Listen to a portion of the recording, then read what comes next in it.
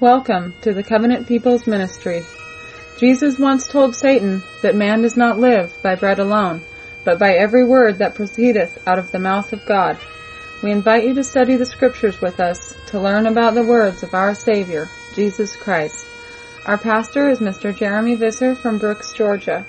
You can contact us with your questions and comments at covenantpeoplesministry.org or simply write to Covenant People's Ministry, Post Office Box 256, Brooks, Georgia 30205. If you desire, you can also follow us on YouTube and Twitter. We would like to hear from you, and we pray in the name of Jesus Christ that His will continue to reign upon us all. Once again, welcome to the Covenant People's Ministry, and here is Pastor Visser with our next Bible study. We're going to be wrapping up and finalizing our series into the Syriac Infancy Gospel. And my friends, this is actually quite a good thing, because the Syriac Infancy Gospel, at least as a series, was begun in October of 2015. And for the month of October, we released over 8 segments pertaining to this book of Infancy 1. And over the last 6 months, we have been adding to and padding this particular series, which leads us up to the final part this Wednesday evening, being part 14 in the Syriac Infancy Gospel. And there has been good and bad within this series. In fact, it has been quite a challenge to preach this, because a majority of what is found within the middle of the Syriac or Arabic Infancy Gospel deals mostly with the oral traditions of the Israelites that lived within the city of Jerusalem. And so, in the middle of this series is where you will find a majority of those things that do not align with the Word of God, albeit most of them do. Now, fortunately for this final segment, we're technically wrapping up Infancy 1 and its additions to the book of Infancy 2. And Infancy 2 is attributed to doubting Thomas. Therefore, what we're reading here and finishing up is what Thomas wrote within Infancy 2. But have no fear, because what we're going to be dealing with in the final 2 chapters, that is chapter 21 and 22, is more a background into what happened to the youthful Yeshua when he was left within the temple during the Passover weekend. So there truly is no discrepancies here, and I'm going to prove that to you as we go through it. But before we begin that, I do want to thank my friend in Finland. I want to thank my friend Trucker Troy and the other men and women that have remembered me this particular month. And hopefully, in the next few weeks, will continue to remember me, because it is my intention to go into an all-new series, that is, if I have a bit of stability within my life.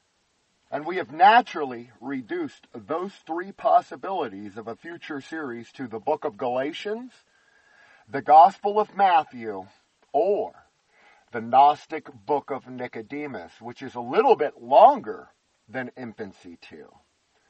So this is undecided as to what the next series will be, if we even embark on a whole new series.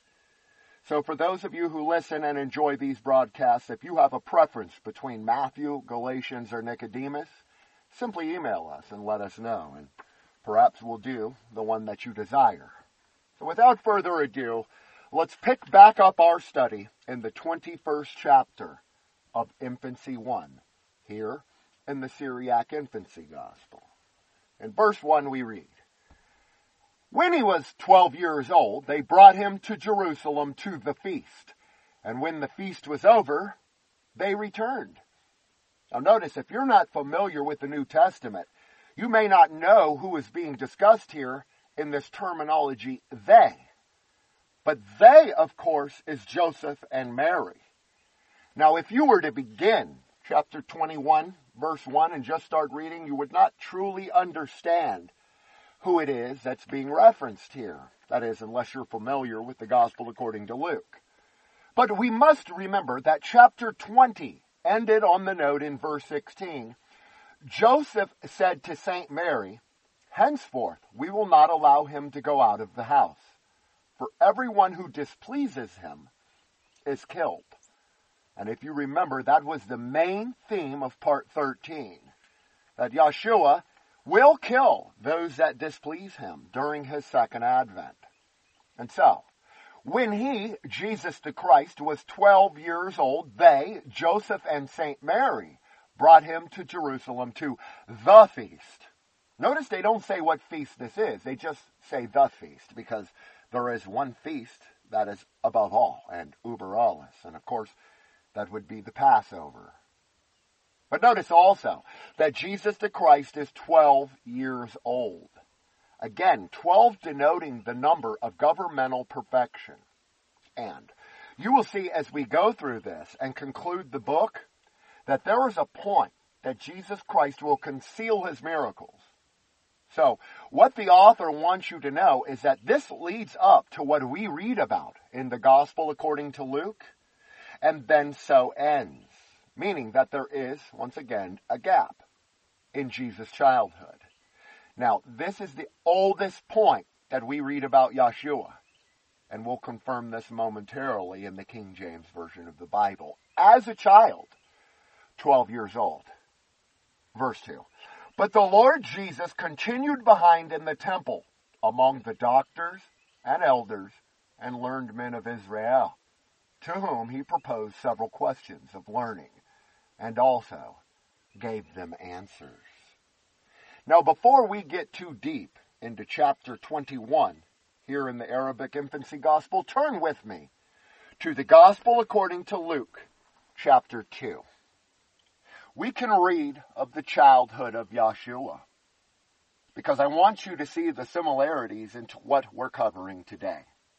Beginning in verse 40, we read, "The child, Jesus, grew and waxed strong in spirit, filled with wisdom, and the grace of God was upon him. Now his parents went to Jerusalem every year at the feast of the Passover." Notice right here we're dealing with the same exact point in history. While the Arabic Infancy Gospel merely says the feast, Luke says the feast of the Passover, and this, of course, is extremely important. If you require further study on this section of Luke, simply download the 9th segment in my long-running series, and you'll be able to see. But notice also, it continues in verse 42. "When he was 12 years old, they went up to Jerusalem after the custom of the feast. And when they had fulfilled the days, as they returned, the child Jesus tarried behind in Jerusalem, and Joseph and his mother knew not. But they, supposing him to have been in the company, went a day's journey, and they sought him among their kinsfolk and acquaintance. And when they found him not, they turned back again to Jerusalem, seeking him. And it came to pass that after 3 days they found him in the temple, sitting in the midst of the doctors, both hearing them and asking them questions. And all that heard him were astonished at his understanding and the answers. And when they saw him, they were amazed. And his mother said unto him, Son, why hast thou thus dealt with us? Behold, thy father and I have sought thee sorrowing. And he said unto them, How is it that ye sought me? Wist ye not that I must be about my father's business? Question. And they understood not the saying in which they spoke unto him. Also notice that it concludes on the note, He, Jesus Christ, went down with them and came to Nazareth and was subject to them for about 18 years more. But his mother kept all these sayings in her heart, and Jesus increased in wisdom and stature and in favor with God and man. Now, what did we just read? A good chunk of Luke chapter 2, but dealing with the childhood of Yeshua. And between verses 38 to the end of the chapter, what we covered right there in the canonized text of Luke, you will see, aligns with what we're being taught here. However, the author of Infancy 1 as a book wants you to understand it from Yeshua's perspective. In Luke, we are taught the perspective of Mary and Joseph. Remember, they go out. They come to Jerusalem. They observe the Passover, and then they go a day's journey before they even realize that young Yeshua was not with them. Then they go back another day's journey, find Yeshua in the temple, and he says he is about his Father's business. Now you're going to see both accounts say that Mary and Joseph didn't fully understand what Yeshua was saying. And this fully makes sense to me, because when we go to our parents and we say, you know what? Yahweh God is my father. Your earthly, fleshly father or stepfather oftentimes may not realize what it is that you are saying. So back here in Infancy 1, chapter 21 and verse 2. The Lord Jesus continued behind in the temple among the doctors and elders and learned men of Israel, to whom he proposed several questions of learning, and also gave them answers. For he said unto them, Whose son is the Messiah? They answered, The son of David. Why then, said he, does he in the Spirit call him Lord, when he saith, The Lord said to my Lord, Sit thou at my right hand, till I have made thine enemies thy footstool. So notice this question is not within Luke, although by extension it is. But this question is not addressed, because what we read about in St. Luke chapter 2 is from the perspective of Mary and Joseph. But what we are reading about here in chapter 21 and 22 is from the perspective of Yeshua, who was left behind. And one of the questions that Jesus the Christ asked these quote-unquote learned men of Israel is, whose son is the Messiah? If the Messiah's son is the son of David, why does he in the Spirit call him Lord? That is, when he saith, The Lord saith to my Lord, Sit thou at my right hand, till I have made thine enemies thy footstool. So if you still have your finger within the book of Luke, turn over to chapter 20. And we can read in verse 41. He said unto them, How say they that Christ is David's son? And David himself saith in the book of Psalms, Yahweh said unto my Lord, Sit thou on my right hand, till I make thine enemies thy footstool. David therefore calleth him Lord. How is he then his son? It's a very straightforward question from Yeshua, and you know that Jesus the Christ was referred to as the Son of Man, or the Son of David, because there is no terminology in Hebrew or Greek denoting grandfather or great-grandfather or a descendant of. So when we make this statement, Son of David, it is truly in a spiritual sense, but in Yeshua's case, it is in a physical sense, because Yeshua truly was the great descendant of David. And so notice, we're not going to go into Psalms, but I want you to realize that so far what we've covered in the 3 chapters here in Infancy 2, all in line with the canonized book of Luke. Why then, said he, does he in the Spirit call him Lord? The most simplistic answer for that, of course, I've already provided you. David called Yeshua, who was yet to come, Lord, because we have a heavenly Father, right? And one of the integral themes of the Bible is recognizing Yeshua's deity, understanding that God put himself in flesh form. That, in short, is the reason why David, in the book of Psalms, would make this quote, that Yahweh said unto my Lord, or Yeshua, Sit on my right hand till I have made thine enemies thy footstool. Very important prophecy to understand, because many people forget there is a difference between Yeshua at his first advent that we're dealing with now and his second advent. We are looking forward to the second advent of Yeshua, and Jesus the Christ is sitting at the right hand of Yahweh God. Therefore, he will not return until his enemies are made his footstool. So how ironic is it that a majority of his enemies are out there saying, yeah, I'm Christian too, never even realizing that Yeshua this time, when he returns, will not come as a babe wrapped in swaddling clothes. Oh no. He's going to come in fire and fury and wrath. And that, my friend, is something we should look forward to. That is why David could call Yahshua my Lord before Yahshua was even born in the flesh. David knew Yahshua in the form and the visage of Yahweh God. But continuing on in verse 5. Then a certain principal rabbi asked him, Hast thou read books? This is a simple question proposed to Yahshua. 12 years old in the temple of Jerusalem after the feast of Passover. What's the significance of Passover? Well, you know as well as I do that Yahshua was the lamb slain before the foundation of the world.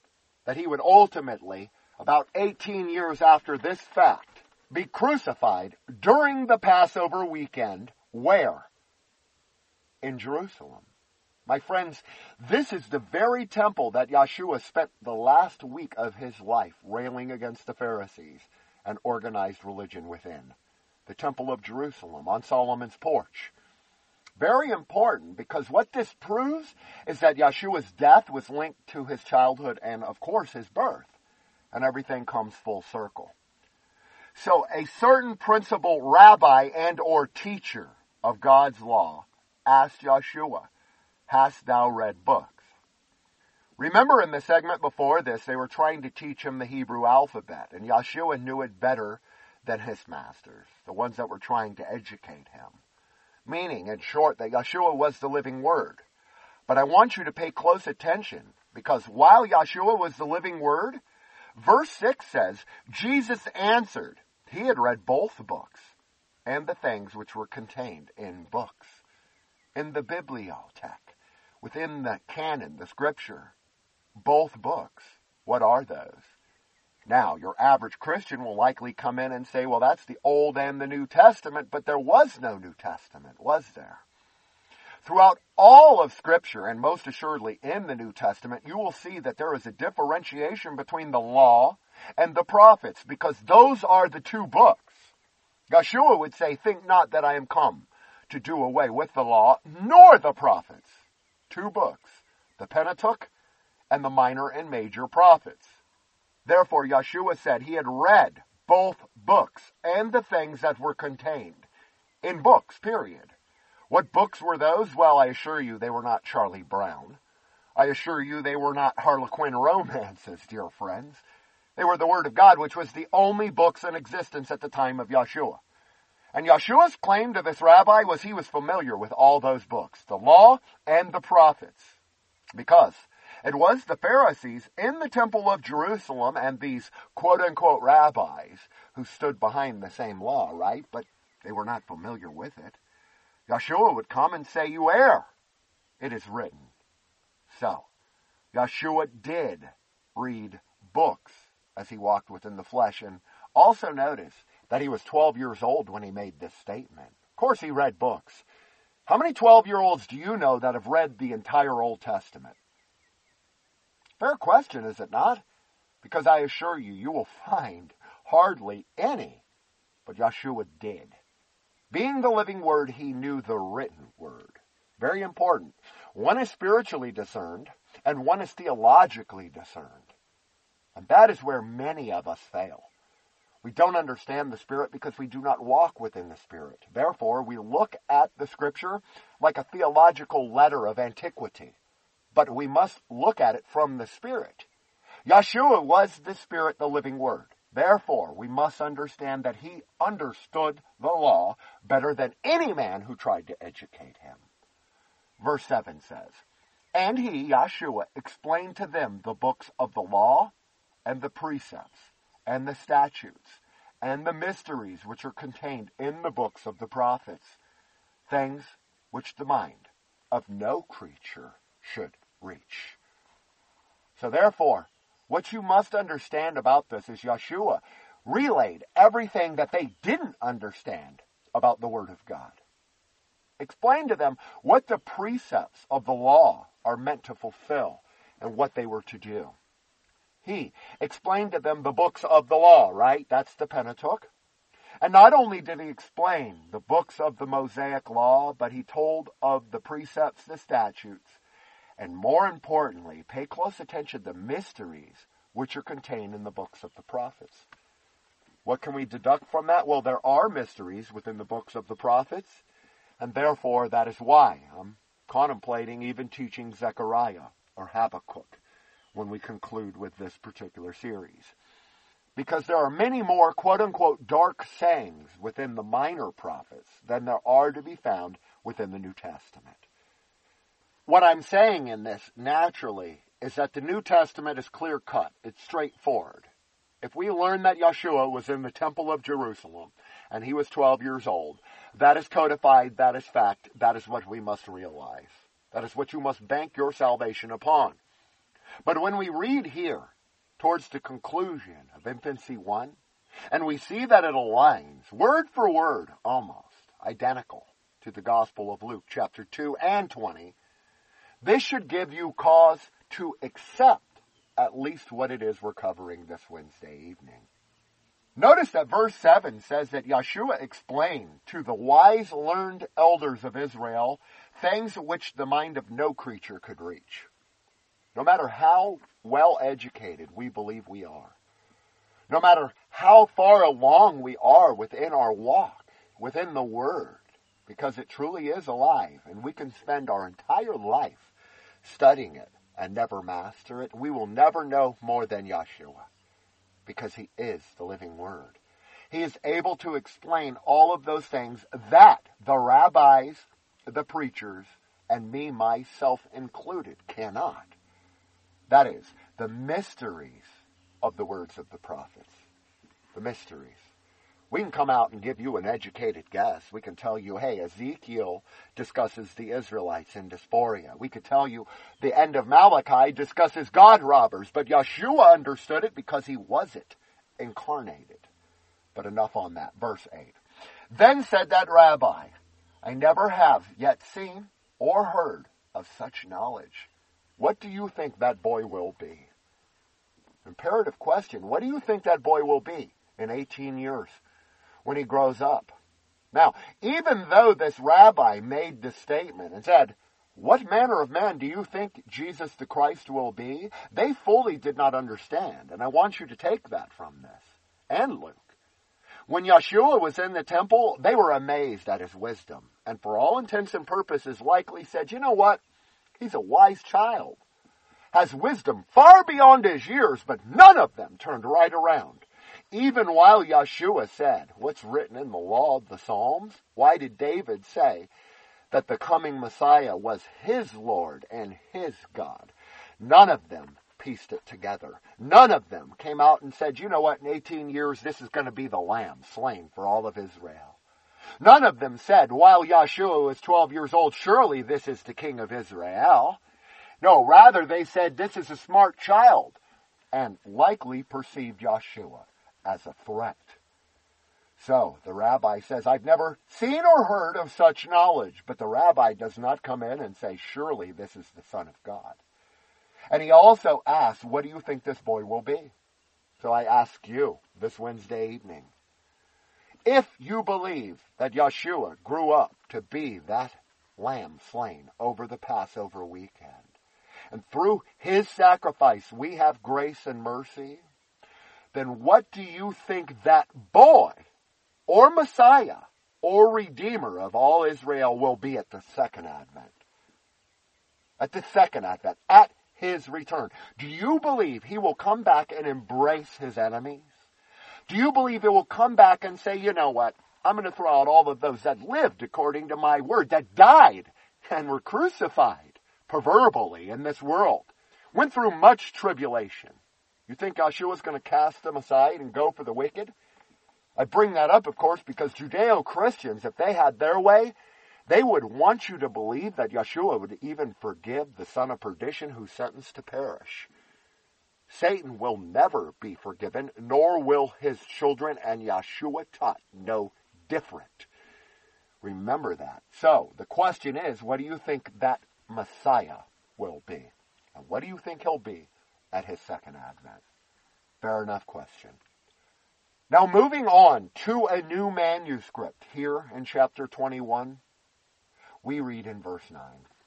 When a certain astronomer who was present asked Yahweh Yeshua whether he had studied astronomy, Yahweh Yeshua replied and told him the number of the spheres and heavenly bodies, as also their triangular, square, and sextile aspect, their progressive and retrograde motion, their size and several prognostications, and other things which the reason of man has never discovered. And that's it for this narrative. Verse 9 and 10. An astronomer, not an astrologer, and I want to establish that in your mind. Astronomy is allowed within the Scripture. In fact, it's partially commanded. But astrology is forbidden. That is akin to sorcery. And what is the difference, you may ask? Well, astronomy is the study of the stars. There's nothing wrong with that. In fact, that is commanded because the stars, the moon, and the sun were given us to bank our time, our weeks, and our days upon, so that Yahweh God would give us a calendar. Therefore, what is the study of the stars but astronomy? But astrology is a man who wants to come in and tell you, well, based on the stars, I'm going to read you your horoscope, or you're the sign of Gemini or Libra. That, my friend, is forbidden. And in order to really establish that, turn with me to the Old Testament, book of Job. I really love the book of Job because it's one of those books in the canon that is likely the oldest in all of canon. But there is dark sayings within the book of Job, right? At the beginning of Job chapter 9, we read in verse 1, Job answered and said, I know it is so of a truth, but how should man be just with God? If he will contend with him, he cannot answer him 1 of 1,000. He is wise in his own heart and mighty in strength. Who hath hardened himself against him and hath prospered? Job asks you, who's kicked against Yahweh God and prospered in life? The obvious answer, of course, is nobody. Any man who comes and attempts to throw down Yeshua will be thrown down himself before he leaves this earth. That's something you can really, truly believe in. But pay close attention to Job's words beginning in verse 5. This is the acts of God. This is Yahweh's 12-fold power. He says, which removeth the mountains, and they know not, which overturneth them in his anger, which shaketh the earth out of her place, and the pillars thereof tremble, which commandeth the sun, and it riseth not, and sealeth up the stars, which alone spreadeth out the heavens, and treadeth upon the waves of the sea. Do you understand the difference? Indeed, I could take you numerous other places, but I want to establish in your mind that there is a difference between an astronomer and an astrologer. Big difference. Astronomy is mentioned in Scripture. It's replete with examples. Astrology is forbidden and is punishable by death. Okay? So this astronomer that was found within the Temple of Jerusalem was not out of place. This would have been his forte and his major of study. Understand that? Some studied the law, some studied the prophets, and others studied the stars. Thank you for listening to the Covenant People's Ministry broadcast. If you have enjoyed hearing the message of the gospel and would like to be a part of our fellowship or receive quarterly newsletters where you can order Pastor Visser's CD sermons, be sure to write to us at CPM, Post Office Box 256, Brooks, Georgia 30205. You can also visit us on the web at covenantpeoplesministry.net, where our extensive audio section features numerous broadcasts, or you can easily listen to Pastor Visser by Godcast through your mobile audio device. Our sermons and videos are made possible by your tithes and offerings. If you wish to support this ministry, make checks or money orders payable to Covenant People's Ministry. Your donations help us to reach the lost sheep of the house of Israel, wherever they may be found. Remember that Jesus Christ is our all, and is in all that have been renewed in His Holy Spirit. So we hope that you will allow Him to lead your life and help to build His church, so that when He returns, you will find faith upon this earth. We urge you to be a living example of Christian faith and apply His words to your lives. It has been a pleasure to have you with us, and now we will return to Pastor Visser's Bible study message. Continuing on in verse 11. There was also among them a philosopher, well skilled in physic and natural philosophy, who asked the Lord Jesus whether he had ever studied physics. Yeshua, have you ever studied physics? Now, we already know he knew the entire alphabet before he was 12.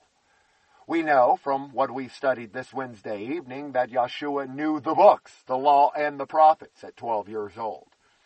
We know also that Yeshua was smarter than astronomers. Could it stand to reason that Yeshua placed those stars where they belong? Well, that's a side note. Remember that this philosopher was well skilled in natural philosophy, and he asked Yahweh Yeshua whether he had ever studied physics. Verse 12 says, he replied and explained to him physics and metaphysics. You understand that? Yeshua came and not only explained physics, which was this man's forte, but metaphysics, which is a whole separate study in and of itself. Verse 13 says, also those things which were above and below the power of nature. The power of nature. I want to digress right here and explain to you that Yahweh is supernatural. Everything that transpires down here as we live that is natural, the natural order of things, Yahweh has his fingerprint behind it. But the devil deals in those things that are superficial or unnatural. So it stands to reason that Yeshua would be able to explain the things that were above and below the power of all nature because he was the creator, right? John 1:1. In the beginning was the Word.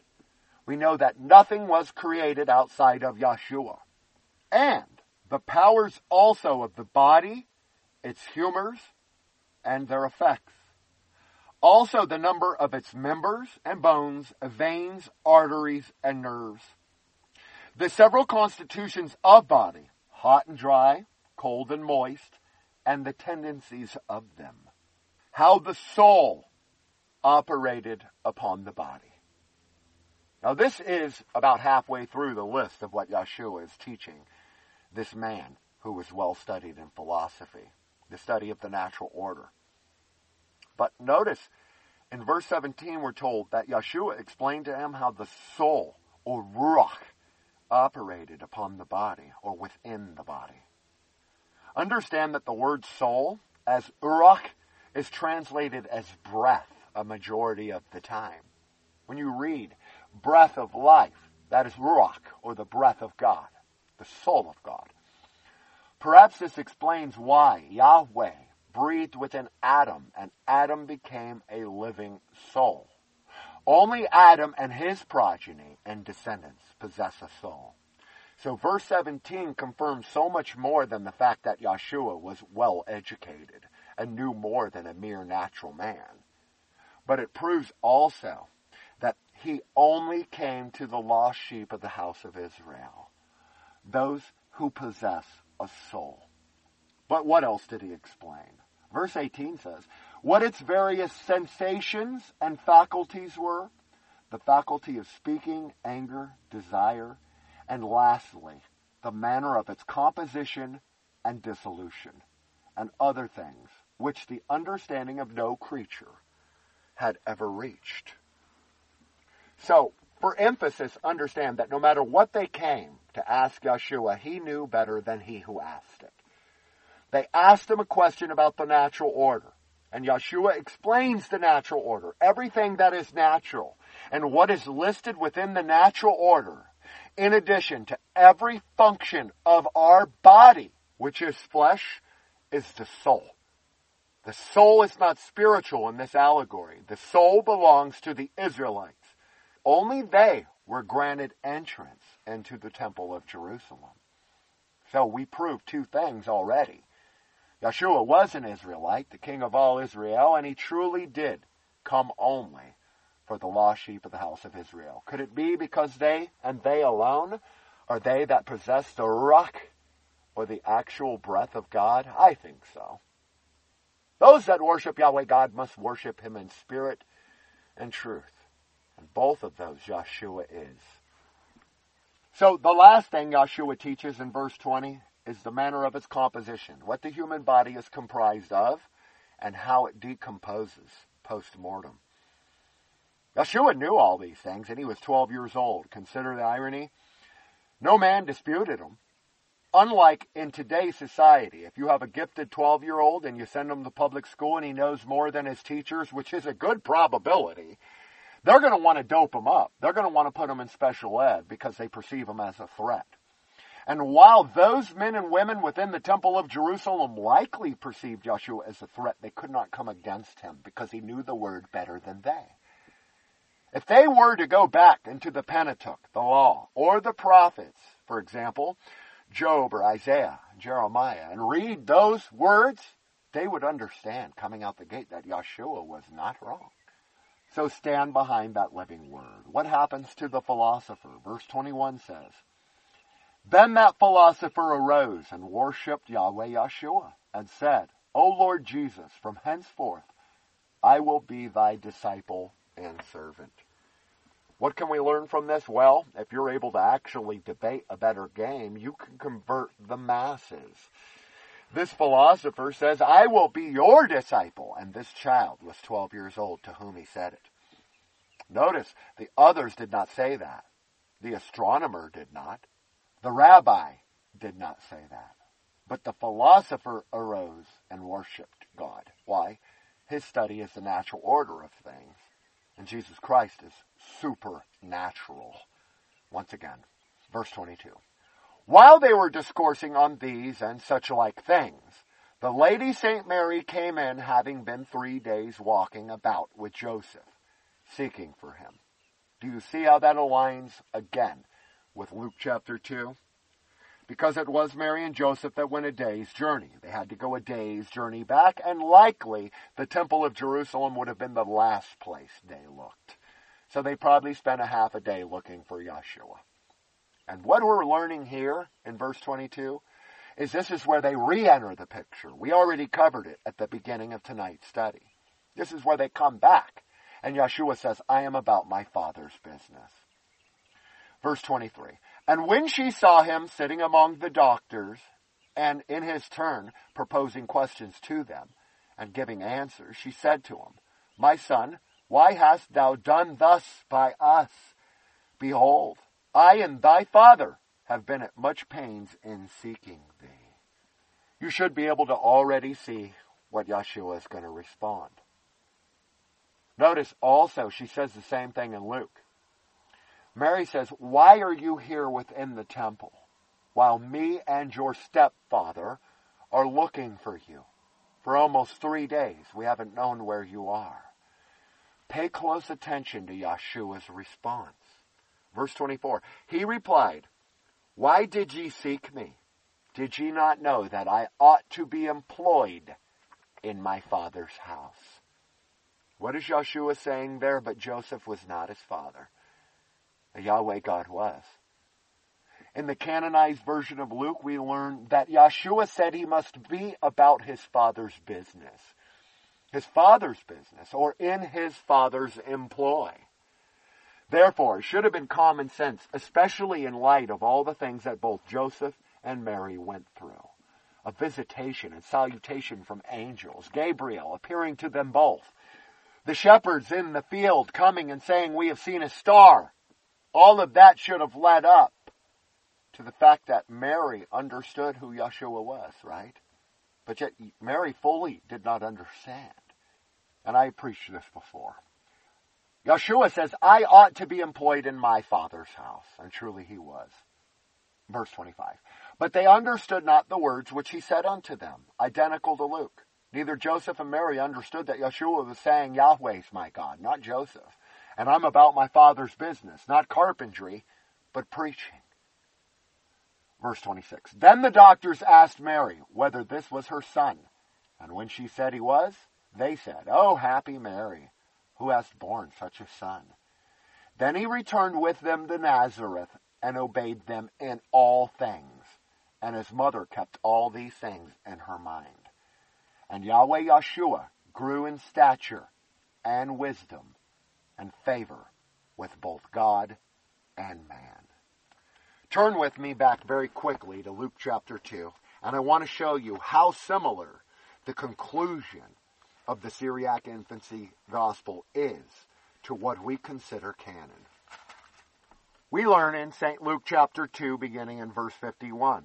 Again, he went down with them and came to Nazareth, that is, from Jerusalem, and was subject unto them.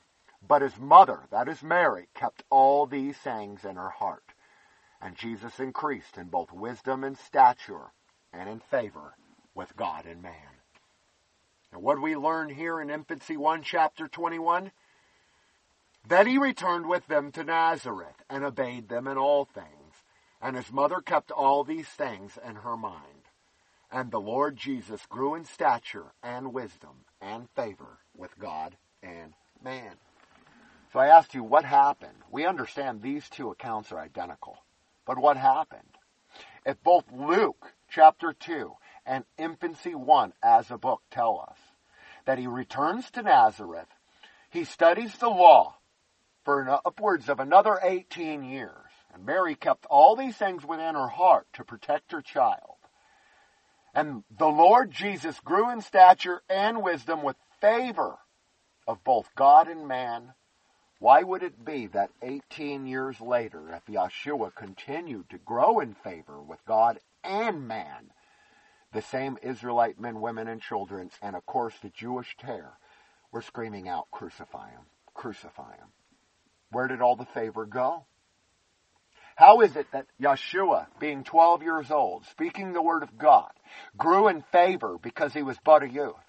But yet when a 33-year-old comes and corrects the same classes of men and women in the same exact temple, it ultimately leads up to them bearing false witness and putting him to death. Where did the favor go? Favor with man is fleeting. That's the answer. Favor with God does not disannul. So, while Yeshua was accepted by both God and man for the next 18 years of his teenage years growing up and into adulthood, the only favor or grace or mercy that stood when he gave up the ghost was not the favor of man, but the favor of Yahweh God. A very valuable lesson for us to learn. Seek God first, and everything else will be added unto you. Right? So we have 7 more verses and 1 more chapter. And then we're finally concluded with the entire Arabic infancy gospel. This deals with Yeshua concealing his miracles, which alludes to the fact of why Mary kept all these things within her heart. Common sense dictates a woman will protect her child.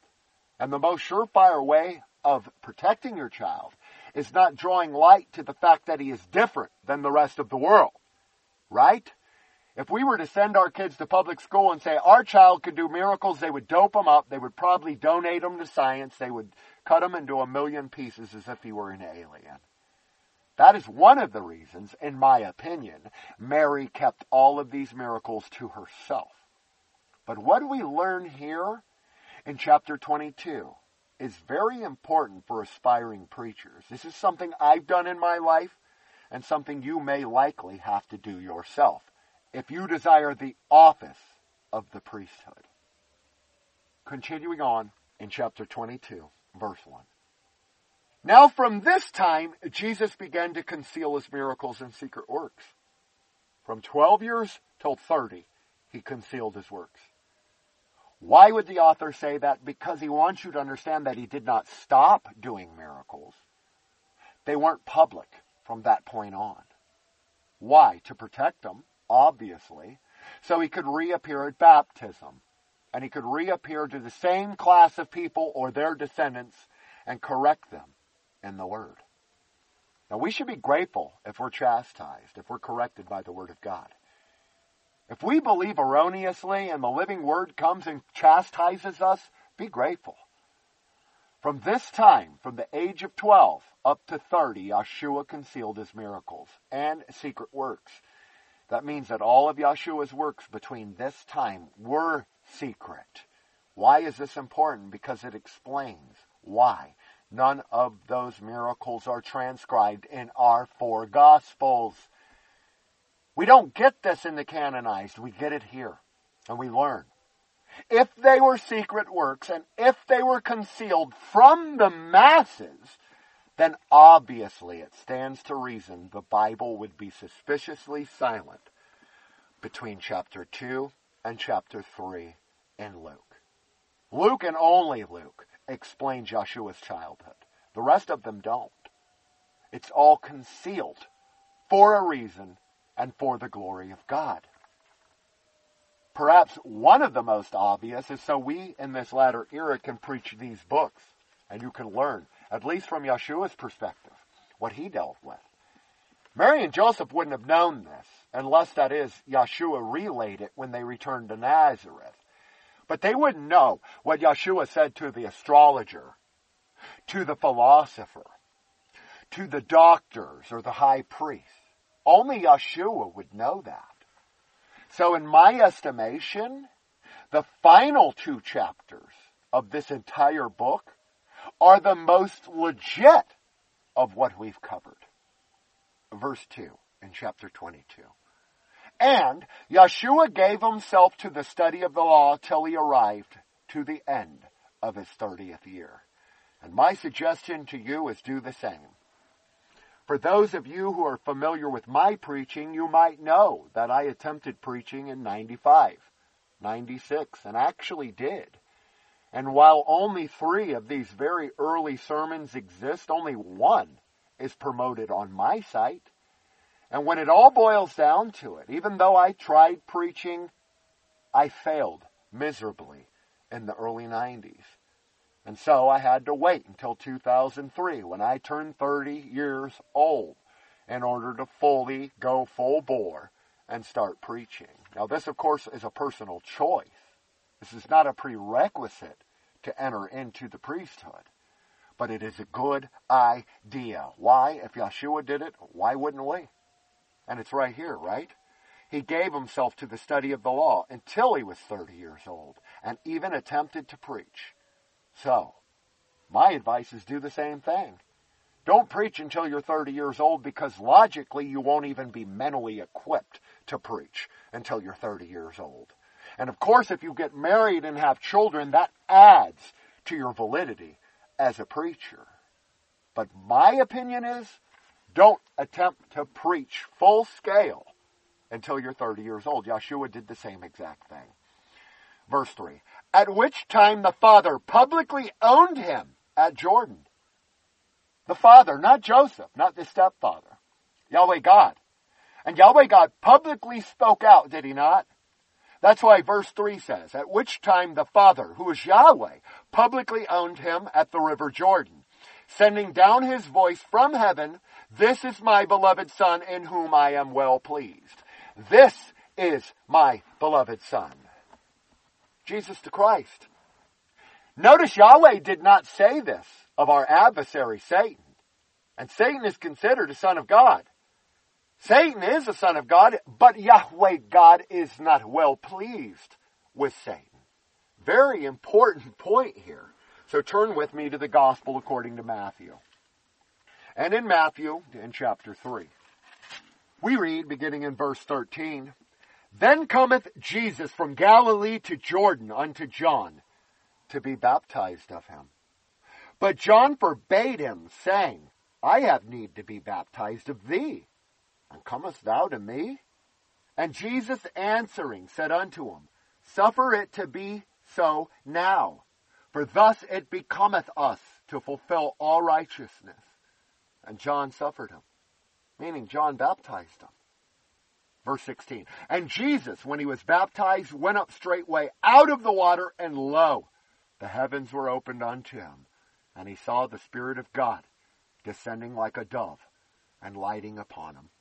And lo, a voice from heaven saying, pay close attention, this is my beloved Son, in whom I am well pleased. So, verse 3 of the final chapter in the Arabic Infancy Gospel says, at what time the Father publicly owned him at Jordan. That's when Yahweh God spoke from heaven. That's when the entire world realized that Jesus the Christ was the Son of God, at least the Israelites who were there at the river Jordan. because a voice came from heaven, or the abode of God, saying, "This is my beloved Son, in whom I am well pleased." Again, we see that the Syriac infancy gospel aligns with the Gospel of Luke, the book of Job, and now the Gospel according to St. Matthew. Also notice verse 4, the Holy Ghost being also present in the form of a dove. Just like we read about in Matthew, a spirit like a dove ascending upon Yeshua. Spirit like a dove. I've done a study on that. What is a dove but an emblem of peace? And this is why Yahweh would send the Spirit, His Holy Spirit, to light or land upon Yeshua. And Yahweh God would say, "This is my beloved Son. I'm very pleased within Him," because He baptized. He was obedient, even unto death. So, the Holy Spirit is attributed to the form of a dove in Scripture. Very important. Perhaps this sheds light on why it is Noah released a dove. Perhaps that's a study for another day. Verse 5. This is He whom we worship with all reverence, because He gave us our life and being, and brought us from our mother's womb. This is the benediction or conclusion. Okay? We're finally winding down the Syriac infancy gospel. And the author wants you to understand that everything we've discussed from chapter 1 to chapter 22 is all pertaining to this. And this is He whom we worship, Jesus the Christ. And we worship Yeshua with all reverence, because He gave us our life and our being, a polite way of saying soul, and brought us from our mother's womb. Even that is a miracle, dear friends. Not dying in childbirth. But how many of us really attribute that to a miracle? How many of us wake up every day and say, "Thank you, Yahweh God, for this day that you've given me, another day to do Thy will"? Well, probably those of us that don't do so enough. Verse 6. Who, for our sakes, took a human body, and hath redeemed us, so that He might embrace us with everlasting mercy, and show His free, large, bountiful grace and goodness to us. Notice the usage of three words here that all denote the same exact thing. Mercy, grace, goodness. They're all the same thing. A perfect trinity within Yeshua. He was all of those things. He was the mercy of Yahweh in the Old Testament. He was the grace of Yeshua in the New Testament. And ultimately, He will be the goodness to His bride Israel within the coming kingdom. Turn with me to Paul's second letter to the Corinthians in the New Testament. Chapter 8, beginning in verse 8. This is the reason for Paul's appeal in this second letter. Therefore, it's very important. Meaning the Corinthians missed something in the first, and he wants to justify it and explain it here. He says in verse 8, Paul, I speak not by commandment, but by occasion of the forwardness of others, and to prove the sincerity of your love. Those are the Corinthians. For ye know the grace of our Lord Jesus Christ, that, though He was rich, yet for your sakes He became poor, that ye through His poverty might be rich. So, we already know now that the Syriac infancy gospel now aligns with the latter epistles of Paul. Because here, we learn in verse 6, the second to the final verse in the entire book. Who, for our sakes, took a human body, and hath redeemed us, so that He might so embrace us with everlasting mercy, and show His free, large, bountiful goodness to us. So, in infancy we learn that Jesus Christ, for our sakes, took a human body and hath redeemed us. That was the purpose Yeshua, who is Spirit, in the form of Yahweh, had to put on flesh. And we learn here that we know the grace of our Lord Jesus Christ, that because He was rich, for our sakes He became poor, that through His poverty we might be rich. Almost identical. Final verse in this entire study, verse 7 of chapter 22. To Him, Jesus the Christ, Yahweh Yeshua, be glory and praise and power and dominion from henceforth and forevermore. Amen. Now, you don't need me to go into the rest of the New Testament to prove to you that most of the epistles end on that note. So, take your pick as to which this aligns with. And finally, there is one pilcrow and a note from the scribe who compiled this book. This is not part of the text, but this is a reference note for you. It says, "The end of the whole gospel of the infancy by the assistance of the supreme God according to what we found in the original." What is the original? We've already proven that, Infancy 2 as a book. And perhaps I may cover that again. But I've definitely covered it in 2012. And again, it's attributed to Thomas. So what the author or the scribe wants you to understand is that he has expanded upon the book of Infancy 2. And this is why in the lost books of the Bible, Infancy 2 as a book appears after the Syriac Infancy Gospel. While Infancy 2 as a book is not Syriac at its core root, what we are taught in both books align here. And this is why the end of the whole gospel of the infancy by the assistance of the supreme God according to what we found in the original. Meaning, like Luke did for Matthew, Mark, and John, so also this scribe did for Infancy 2, for his book that latter became known as Infancy 1. And so, I truly pray that those of you who have been touched by these studies, this next 3 weeks especially, might be able to tithe if you are able to. The address here will be given momentarily, because this month of April 2016, it is more imperative than ever before. So if you are able to support this ministry, please do so. And if you're not, no problems, dear kinsfolk. I hope that this study, 14 parts, has edified you and taught you a few things about the childhood of our Redeemer that perhaps you did not know before. And so, until next time, this is Pastor Visser from Brooks, Georgia, and the Covenant People's Church this Wednesday evening, wishing you and yours great studies. War for Christ. Amen. Covenant People's Ministry. Thank you for listening to this message. We hope that you have enjoyed studying with us. Remember the words that Christ has given, that wherever 2 or 3 are gathered in my name, there I am in the midst of them. We hope that you will gather together with us at the online ministry's website, which is covenantpeoplesministry.com, and share your Christian testimonies or ask questions and enjoy biblical fellowship. You can also order CDs of Pastor Visser's Bible studies and enjoy many other Christian resources through the church's website, or write to Covenant People's Ministry, Post Office Box 256, Brooks, Georgia 30205. We thank you for your prayers and offerings and pray that all of you have been touched by these messages and continue to spread the word of the gospel with your friends and family. Thanks again, and may the love of Christ abide in you and yours forever and ever. Amen.